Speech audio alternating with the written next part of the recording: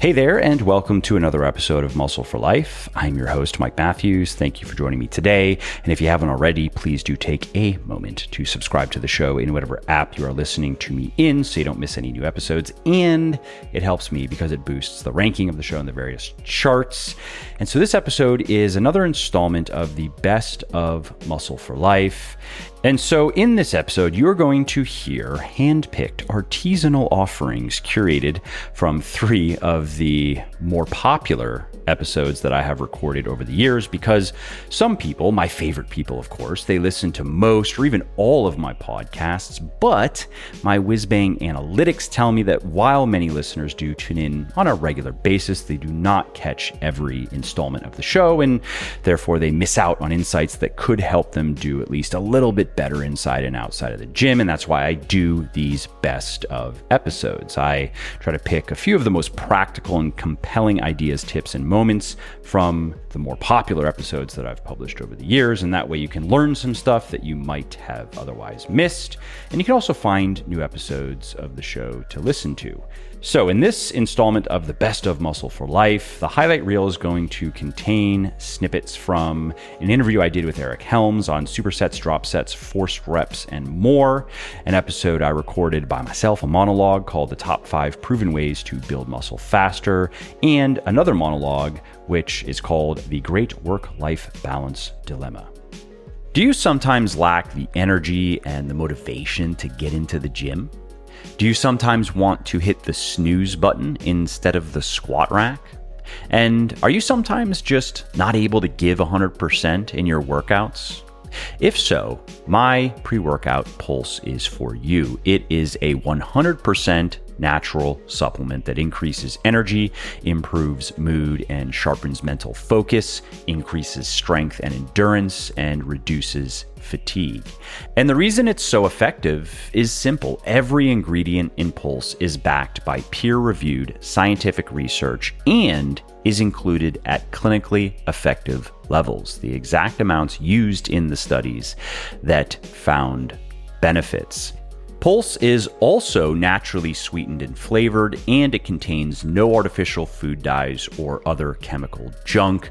So if you want some help getting fired up, zeroed in, and ready to crush your workouts, then you want to try Pulse today. Go to buylegion.com, buylegion.com/pulse, and use the coupon code MUSCLE at checkout, and you will save 20% if it is your first order with us. And if it is not your first order, you will get double reward points. That is 10% cash back on that order.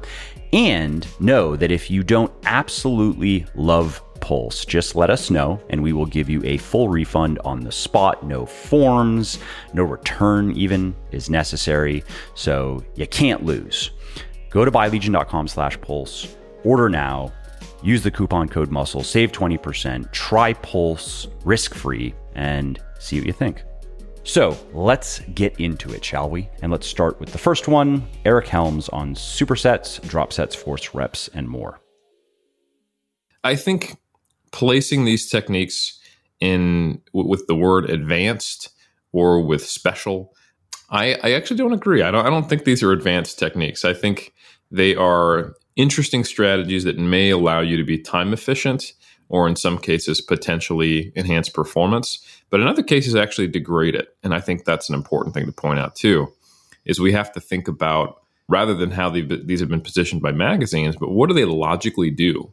Logic is one thing, but the next step, and we've now actually got a fair amount of research on these, is what happens when we actually test them in a lab setting or an applied lab setting. And we're still far behind the amount of time that's been spent using these. I was recently reading a book by Dave Draper, and he was talking about using antagonist paired sets back in the mid-'60s.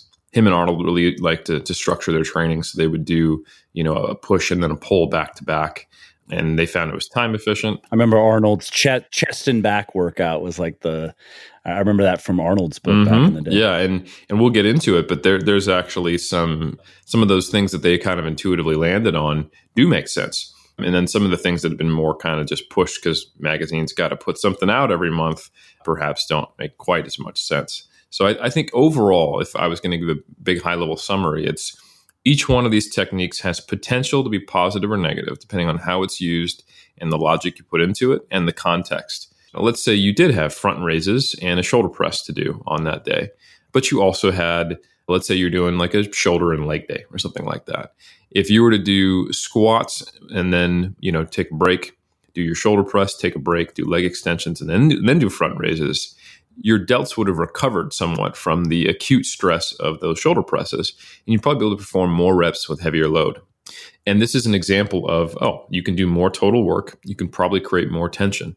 And this seems to be reflected in the research that when you train a muscle group and then basically keep training it, it's the same thing as not taking a rest interval. So if you're doing shoulder press and you go right to front raises, this parallels the same research we see where people don't take enough rest and the performance goes down, and subsequently you'd expect long-term outcomes to be worse. And I think that's the main benefit or potential benefit of supersets is in the real world, where sometimes we kind of look at people and go, how do they develop such a good physique, but they're so not evidence-based? I'm seeing all these supersets and dropsets, et cetera. And it's like, well, people have a certain amount of time to train. And while they may be making the efficiency of each one of those sets a little less, because, it's doing a continuous set of 40 or et cetera, compared to the person who's maybe read a textbook and they're going, right, I care about strength and size. I'm going to rest 5 minutes between each set, and I'm going to focus on the big compound lifts. They might be able to get through 3 times as much volume per muscle group, even if that volume is a little inefficient, and they're going to be able to grow more. So it's kind of like, all right, well, what's the best of both worlds? And something like an antagonist paired set's a really good idea. That's a way that I've programmed. If you read, the muscle and strength pyramids, I recommend, doing a chest and back, and then arms back to back, and then leg extensions back to back. So if it's an upper body movement, pairing your pushes and pulls set to set. And then, like you said, if it's isolation arm work or isolation leg work, same exact thing. And that's a pretty efficient way to capitalize on time while not compromising performance. After some of the antagonist paired set research came out in the right around 2010 or so, that's when there was kind of a boom of it. There was a study, I believe, done. It might have been squats and bench pull and bench press, or just squats and bench, or just squats and bench pull. I can't quite remember the study, but it was one of those 3 designs. And that's exactly what they found, was that even though the quote unquote prime movers in the upper body exercises that were paired with the squats should have been rested and weren't being trained in each movement, there was actually a decrement in performance very slightly on the number of reps they could perform during squats. And that's because these big lift compound movements, even when the muscle isn't being trained directly, it might be trained isometrically. And more importantly, if you do a hard set of squats close to technical failure like that, it's a full body exercise from a cardiometabolic standpoint. And you just might be too gassed. And that's exactly what they found. So there are certain movements I just don't think are well suited to this. I think, a bench press and a bench pull is probably as much of a compound as I would do it with. I mean, you're lying on a bench either face down or face up, and it's only upper body. So it's not that hard, even though it is a compound movement. Or maybe a seated overhead press. Standing is a little bit more difficult. But yeah, exactly. Yeah, I think most upper body movements you'd probably be fine with. The ones I wouldn't recommend combining with would be things like a deadlift or an RDL or any squat variation. Probably not even a leg press if you're going pretty hard, because you can push yourself harder on those. So maybe. I think it depends on the person likely. But I think that's a really good point, is that it's not just about pairing movements that shouldn't affect one another, although that is a big part of it. If you want to get some of that quote unquote little bit of magic that is in the APT, the antagonist paired sets, it is about actually pairing antagonists, which therefore prevents you from doing something that trains the full body, even isometrically. So like a deadlift, a squat, lunges, RDL, those are all movements that you probably want to do on your own. And if you're a power lifter, I would probably even tell you to do bench press on its own, because you're in that arch position, you've got leg drive, and it's an important lift to you. You don't want to risk it. So, but if you're a bodybuilder, I think pairing benches with rows, overhead press with lat pull downs, curls with tricep push downs, leg extensions with leg curls. And I do think you could do some things. Like if you wanted to do squats and then calf raises, I think that's probably fine.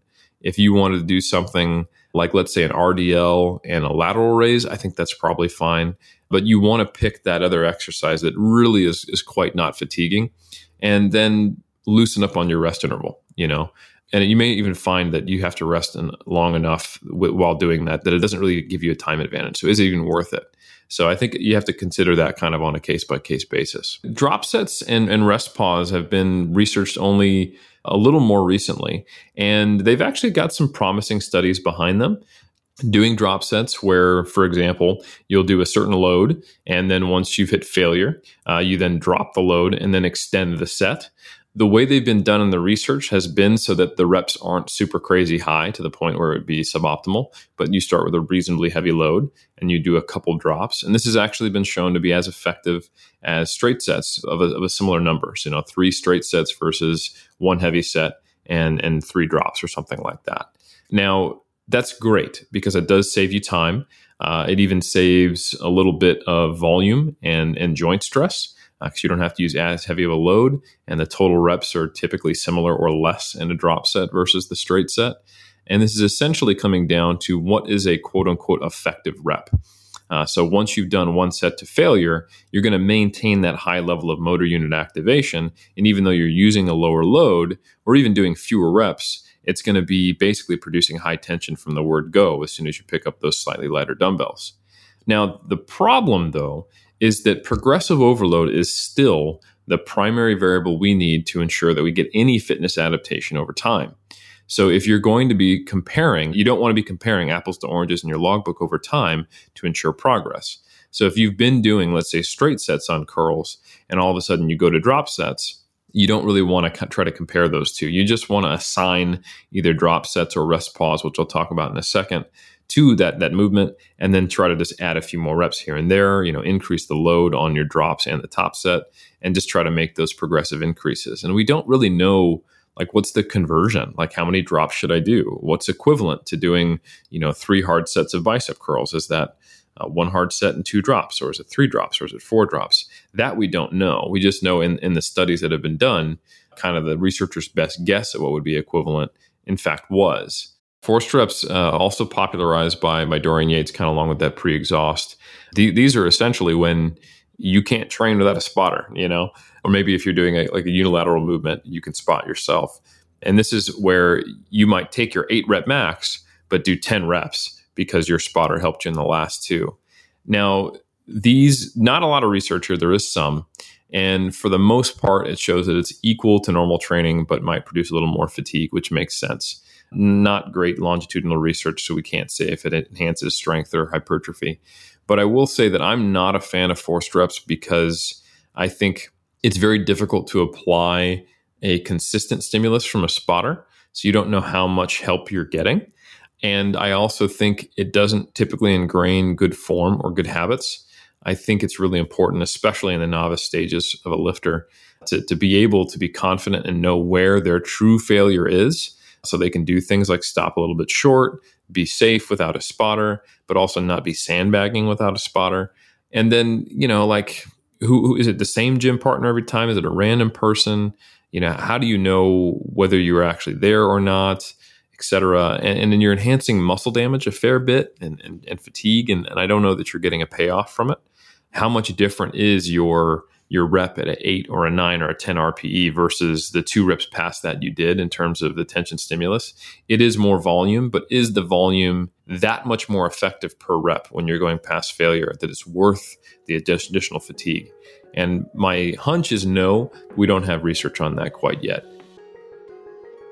And that's it for a few of the more shareable moments of the interview I did with Eric. And if you want to listen to the whole thing, it was originally published in July of 2019, so you can go back and find it. And let's move on to the top 5 proven ways to build muscle faster.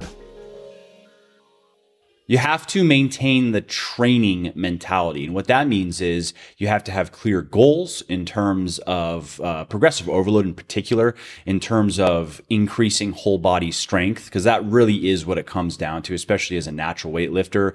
If you want to continue getting bigger over time, you have to continue getting stronger. So then that means you have to program for that with that goal in mind. And you have to be structured with your workout program. You can't just kind of show up and do whatever you want to do for as long as you want to do it and leave. You have to pay attention to the details, and you have to push yourself hard in your workouts. And your workouts are going to get harder over time. They will, because if you want to continue forcing your body to adapt. If you want your body to continue to get bigger and stronger, then you have to make it work harder and harder. And you can look at that in various different ways. One simple way to look at it could just be heavy sets or hard sets. So, that's why you'll see many advanced weightlifters, especially bodybuilders. And it's hard to say, of course, if any given bodybuilder is natural or not. But if you look at someone like Eric Helms, for example, who I do think truly is a natural bodybuilder, you'll see that his workouts are difficult. He does a lot of work in his workouts, a lot more working sets than he would probably recommend to somebody new just starting out. And that's because that's what it takes, for his body to continue to progress. It takes that much work. Okay, so the next tip here is something I mentioned earlier, and that is eating enough protein. Now, dietary laxity is simply one of the biggest mistakes you can make as an intermediate plus weightlifter.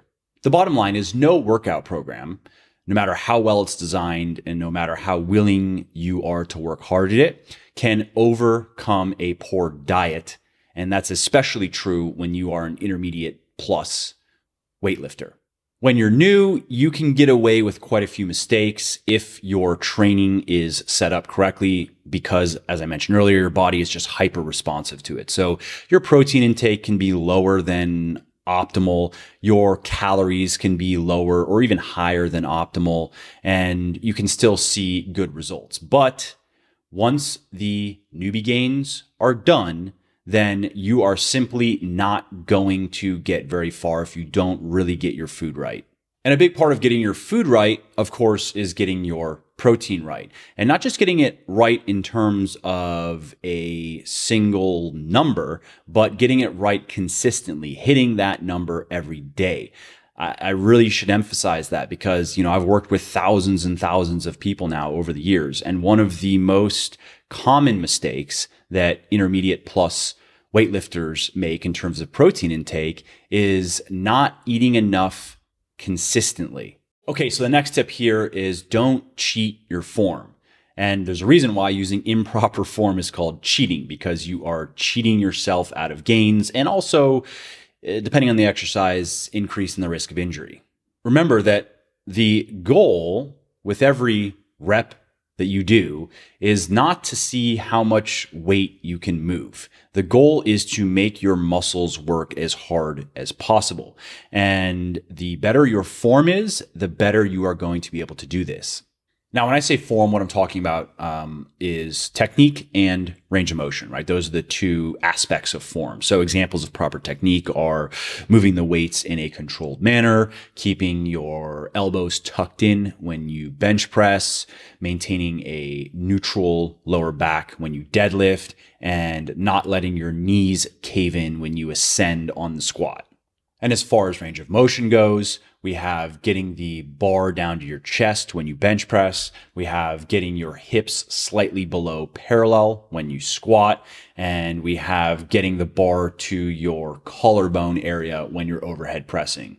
And it's very important that you get both of these things right because poor technique increases the risk of injury and in some cases shifts the workload to muscles that you are not trying to target or emphasize. And reducing the range of motion simply reduces the effectiveness of the exercise because it makes your muscles do less work. Okay, so the next tip here is to track your progress. And this is a hugely important part of training as an intermediate plus weightlifter that many, many people get wrong. I used to get it wrong myself. I used to show up and do more or less the same exercises every week with the same weights and even probably the same reps because I wasn't tracking my progress and therefore I didn't know whether I was going up or down. And I was stuck in a rut for quite some time. And that's one of the big reasons why. So what this boils down to is on the dietary side of things, tracking your food intake using an app like MyFitnessPal or just following a meal plan, which is what I prefer to do. So I like to just work everything out, make sure that, I have a perfect day of calories and macros and also food choices, that I'm eating enough nutritious foods. Then I just eat those foods every day until I get sick of something and I make a substitution. So let's say, if my lunch gets boring, then I will take my numbers that I've allotted to to that lunch and just come up with something different that fits those numbers and then eat that every day until, eventually I want to make a change. But because, with flexible dieting, you are eating foods that you like.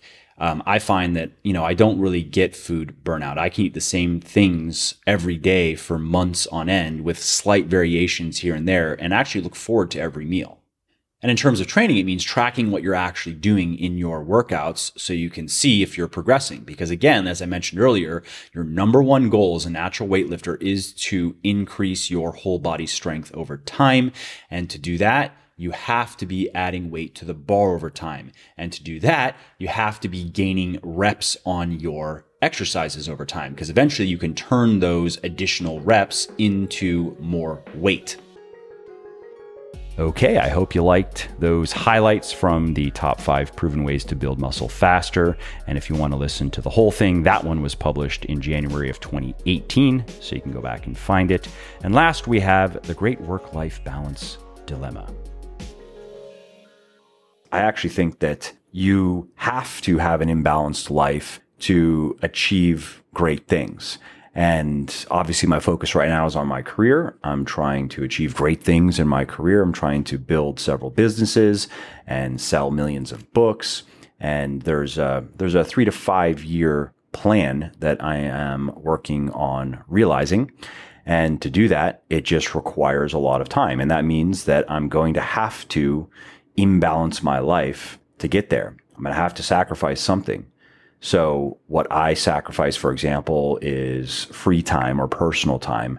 I go to the gym for about an hour, 5 days a week. So I do have that time. That's definitely personal time. I also spend that time to work on my German, which I'm learning. It's a good use of my rest time. Previously, I would just read while I'd be resting in between sets. Now I work on my German and I'm making good progress. But beyond that, maybe I have a little bit of wiggle room on the weekends, but if I'm taking time away from work on the weekends, it's usually just spend time with my family, and I spend some time with my family every weeknight, and that's about it. So I'm not really hanging out with friends. I don't have any hobbies outside of reading, which I do early in the morning. I wake up at 5:30 and I hop in my infrared sauna for at least 30 minutes and I read during that time. So I get at least 30 minutes of reading in per day, but I'm also usually putting in some extra time at night, maybe another 30 minutes, and then also some audiobook time. I get a lot of personal satisfaction out of doing things that I feel are purposeful, that I feel have a clear purpose. I know why I am doing this, and work, of course, provides that. And it also, for me, provides that flow experience, right? Where I can really apply myself to something, really focus all of my attention on it, really concentrate on it, become absorbed in it, lose track of time, make progress, get feedback, improve my skills and so forth. I just really enjoy that process. And of course, work is a very easy way to tap into that. That said, a work-life balance lesson that I have learned over the years is it's okay to let your life become very imbalanced, but you have to be aware of where the imbalances are and how imbalanced things are, or it can rebound negatively. So for example, I've experienced this in my relationship with my wife because, like I had mentioned earlier in this episode, years ago, I was working even more than I am now, and I didn't give her that much time. There would be extended periods of a few weeks where we really wouldn't spend that much time together because I would just be working. And we do fit very well together because Sarah is not a needy person, and she very much understands why I'm working hard, and she's very much supportive of that. Obviously, it's in her own self-interest, but she also knows how much my work means to me, how much I enjoy working, and what the bigger picture is, what we are working toward as a family. However, you can only neglect a relationship for so long before it just begins to strain at the seams. And so I've had to learn that lesson a few times, where I'll just let things get too imbalanced. I'll get too immersed in my work for too long and really not come up for air for anything. And so now I'm better in that regard, where I'm okay with severe imbalances in my personal time and in my social time. I can happily enjoy my time away from work, but I am generally looking forward to getting back at it. And why is that? Well, an answer that I've come across that at least makes sense to me is expressed in a poem from Goethe. And it goes like this: daily work, my hands' employment, to complete is pure enjoyment. Let me never falter. No, there is no empty dreaming.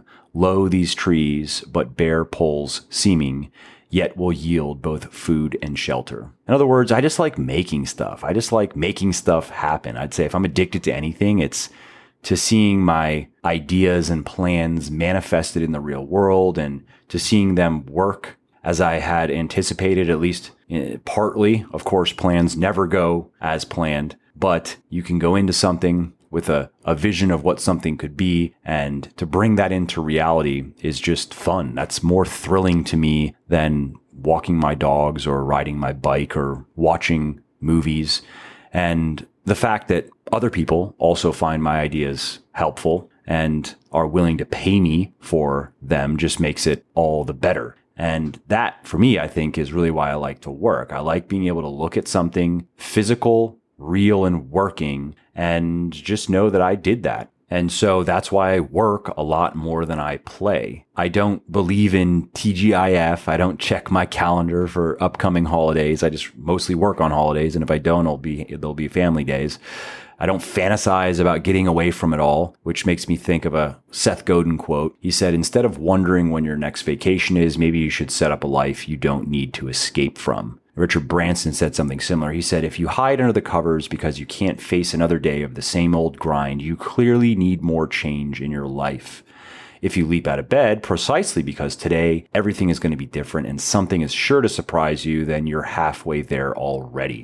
Work-life balance. So I think the crux is you have to find your balance. And that means you have to reconcile your ambitions with your time, with your actions. If you're like me and you have a strong desire to make good things happen in your life and in the lives of others, and if you don't do enough of that stuff, then your life is going to feel out of balance. I think that leisure time and idleness has value for sure, but I also kind of look at it like a medicine. If you take too much, it just makes you sicker than you were before you started taking it. On the other hand, if you're not really concerned with all of that and your ambition is more just to have a good time, relax, play, then I don't see any reason why you should even feel compelled to stay busy all the time or feel guilty for not working as much as the next person. Just because you could burn your candle at both ends doesn't mean that you have to. Makes me think of a Bob Dylan quote. He said, "What's money? A man is a success if he gets up in the morning and goes to bed at night and in between does what he wants to do." So in the end, you really just have to decide, what do you want to do? Do you want to make stuff happen or do you want to luxuriate? And if it's the former, then just go do it. And who cares what other people think? People love to criticize and disparage what they don't understand and also what they wish they had, what they envy. And that's it for the features from The Great Work-Life Balance Dilemma. And that one was published back in April of 2018, if you want to go find it and listen to it in its entirety. Well, I hope you liked this episode. I hope you found it helpful. And if you did, subscribe to the show because it makes sure that you don't miss new episodes. And it also helps me because it increases the rankings of the show a little bit, which of course then makes it a little bit more easily found by other people who may like it just as much as you. And if you didn't like something about this episode or about the show in general, or if you have ideas or suggestions or just feedback to share, shoot me an email, mike@muscleforlife.com, muscleforlife.com, and let me know what I could do better or just what your thoughts are about maybe what you'd like to see me do in the future.